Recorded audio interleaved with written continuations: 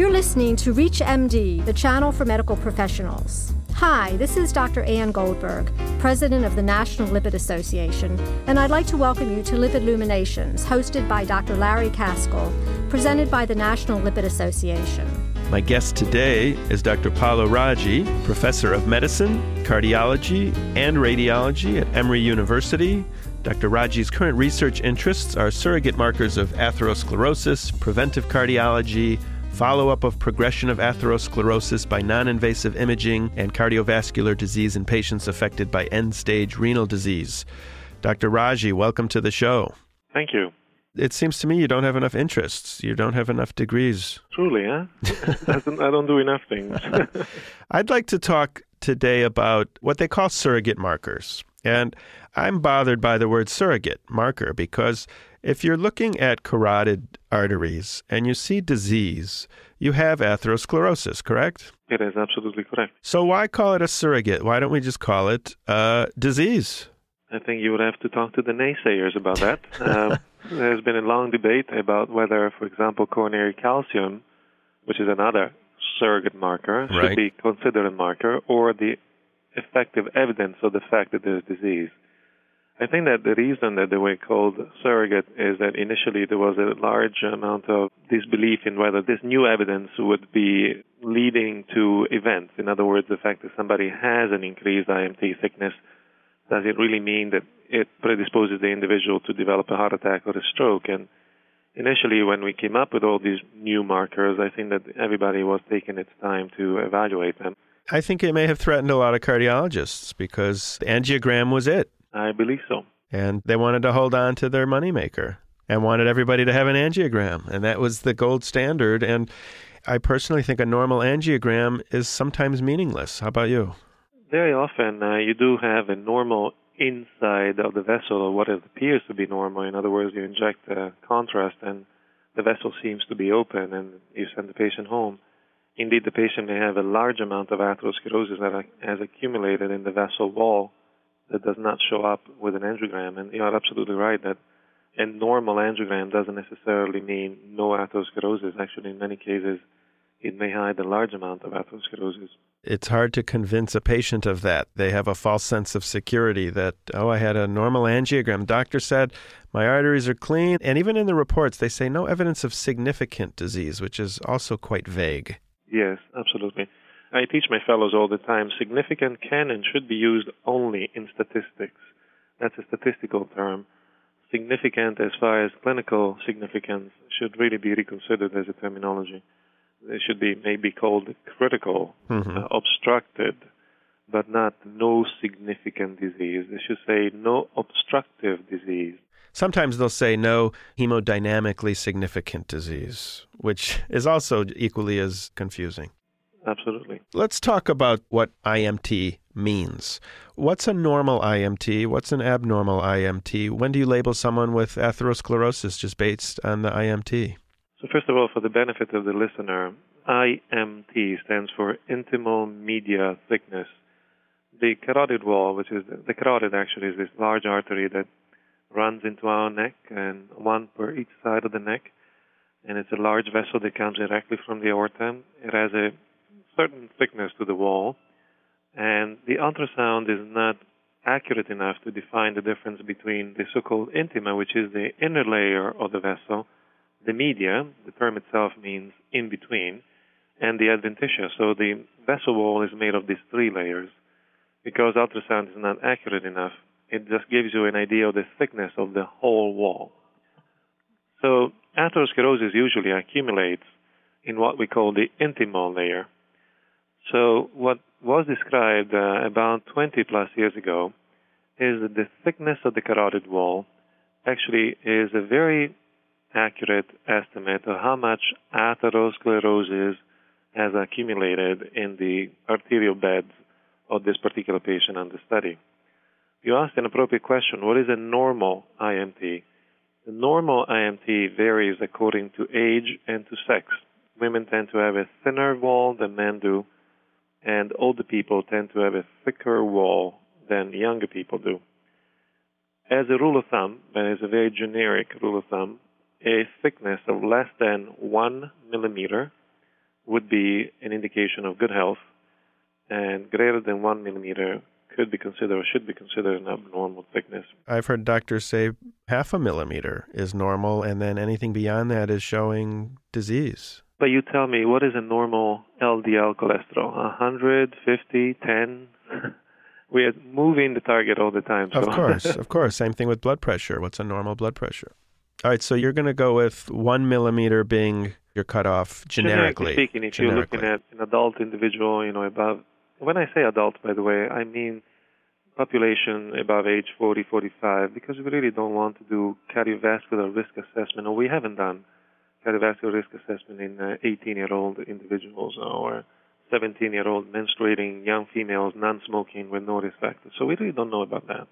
We're talking about an older population. If you've just joined us, you're listening to Lipid Luminations on ReachMD XM157.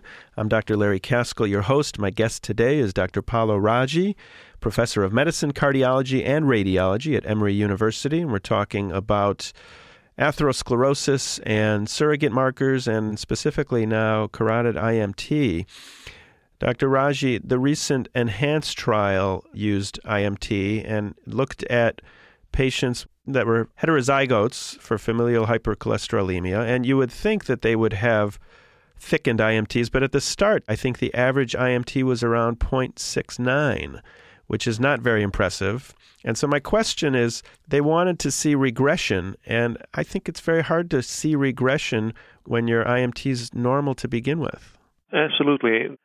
If I repeat a measurement and I know that the measurement is highly reproducible, then I can count on a minute change as representing a real change. However, if the measurement is not as accurate, if I repeat it 2, 3, or 4 times, and now the change is minute, I have no idea whether that change is a real one or is just due to the measurement error. So that's one point. And the reproducibility of the measurement in IMT is better with thicker IMT to begin with. So in other words, it's easier to measure 3 times something that is 5 millimeters thick than something that is 0.5 millimeters thick. Obviously, the reproducibility is higher. So your comment is appropriate that they started with something very thin. So the reproducibility error may be greater. Then the next point is, and what is the progression-regression of something so thin? It may not be as fast as we would have liked. Maybe the study was not long enough. Maybe it wasn't powered appropriately. In other words, they didn't collect enough patients in each group to see a difference. I do not know. My summation of this study, which essentially showed no difference between 2 different treatments for lipid lowering, is that, while these 2 lipid-lowering drugs are equivalent, that there is no damage due to one drug over the other, but that there is no additional benefit of the combination versus the single drug, essentially. All sort of statements have come out of the commentaries that I've heard. One commentary that was particularly non-astute mentioned that, to say the least, non-astute, mentioned that the progression of IMT was 50% greater with one treatment over the other. Evidently, the person who said that, unfortunately, a former president of the ACC, has no idea about statistics. So the reality is that these patients suffer the same kind of side effects, the same type of cardiovascular complications, the same number of cardiovascular complications, and they did not show a difference in progression or regression of the vessel wall or the carotid with one management versus the other. That's about it. That's all you can conclude. Whether that has an impact on outcome, we will see it in the future. In your experience, what is the correlation between what you see in the carotid artery and what you find in the coronary artery? How good a predictor is it, or do you sometimes get surprised? So the question is very appropriate. Remember what I said earlier, that the thickness of the carotid wall is a good indicator of how much atherosclerosis has developed in the body of that individual that we are looking at. I didn't make a strong point about the correlation between carotids, meaning neck vessels, and coronaries, heart vessels. We do know for a fact that there's about a 50-60% correlation between having a thick carotid wall, meaning neck artery wall, and presence of blockage of the coronary arteries. Having said so, we are talking about thickness in one place, blockage in the other. We don't say thickness in one place and atherosclerosis in the other. So atherosclerosis, as we said earlier, could be both obstructive and non-obstructive. So let's assume that I have a patient with very high IMT. Assume, for example, 2 millimeters. It's pretty thick. Pretty thick. Yes. What is the probability that this patient may have a stroke, a heart attack, or need a bypass, or even die suddenly in the next 5 to 10 years? It's very high. It's probably 5, 6, 7 times that of an individual the same age, same sex, that has a thickness of 0.6 millimeters. So it is an indicator of risk.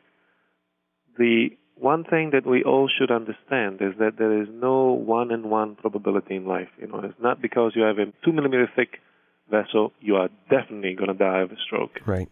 It's a probabilistic game. It's like tossing a couple of die. Right, it's like being at Vegas. Exactly. Unfortunately, we do know that it's a risk marker. It's a marker of risk for the future. But it's difficult to say which individual exactly with 2 millimeter of vessel wall thickness is going to have a heart attack, although those individuals are at higher risk than those without 2 millimeter of thickness. I'd like to continue with this line of thought. If you have someone with diffuse coronary artery disease, would you expect, if you look at their carotids, to see the same disease process? Yes, 60% of the times. So you could see a clean carotid and think this patient has no atherosclerotic disease in their body. It's very difficult to see a clean carotid, meaning completely normal carotid, especially in somebody who has extensive coronary disease. But yes, we do see surprises. I'll give you an example, a very clear living example of a patient who recently I was asked to do an angiogram on for the heart, for the coronary arteries. And this patient had terrible peripheral vascular disease. We couldn't come through the neck, through the arms, through the legs. We couldn't come into his body through any of the usual arterial highways that we use. So she had diffuse disease in every single peripheral vessel. When we finally got to the heart and we injected what we call dye or contrast, we couldn't see any obstruction in the coronary arteries. So there you go. You say, well, she has disease everywhere else. She must have disease in the heart. It doesn't necessarily have to be 100%. Dr. Paolo Raggi, thank you very much for coming on Lipid Luminations. My pleasure. Thank you for listening to Lipid Luminations, presented by the National Lipid Association. For more information, please visit www.lipid.org. ReachMD, the channel for medical professionals.